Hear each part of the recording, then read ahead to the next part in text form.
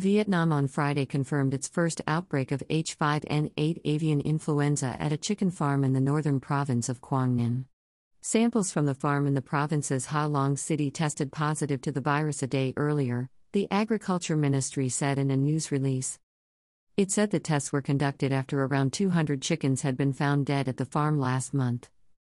H5N8 not only kills poultry but also infects humans without leaving symptoms, the head of the province's Animal Health Department, Tran Xuan Dong, said. The authorities had taken measures to prevent the disease from spreading further, it said, without elaborating. The World Health Organization, WHO, said last week the risk of human-to-human spread of the H5N8 strain of bird flu appears low, after 7 people in Russia contacted the virus but were asymptomatic. H5N8 outbreaks were reported last year in poultry or wild birds in Britain, Bulgaria, the Czech Republic, Egypt, Germany, Hungary, Iraq, Japan, Kazakhstan, the Netherlands, Poland, Romania, and Russia, according to the WHO. Reuters, July 2, 2021.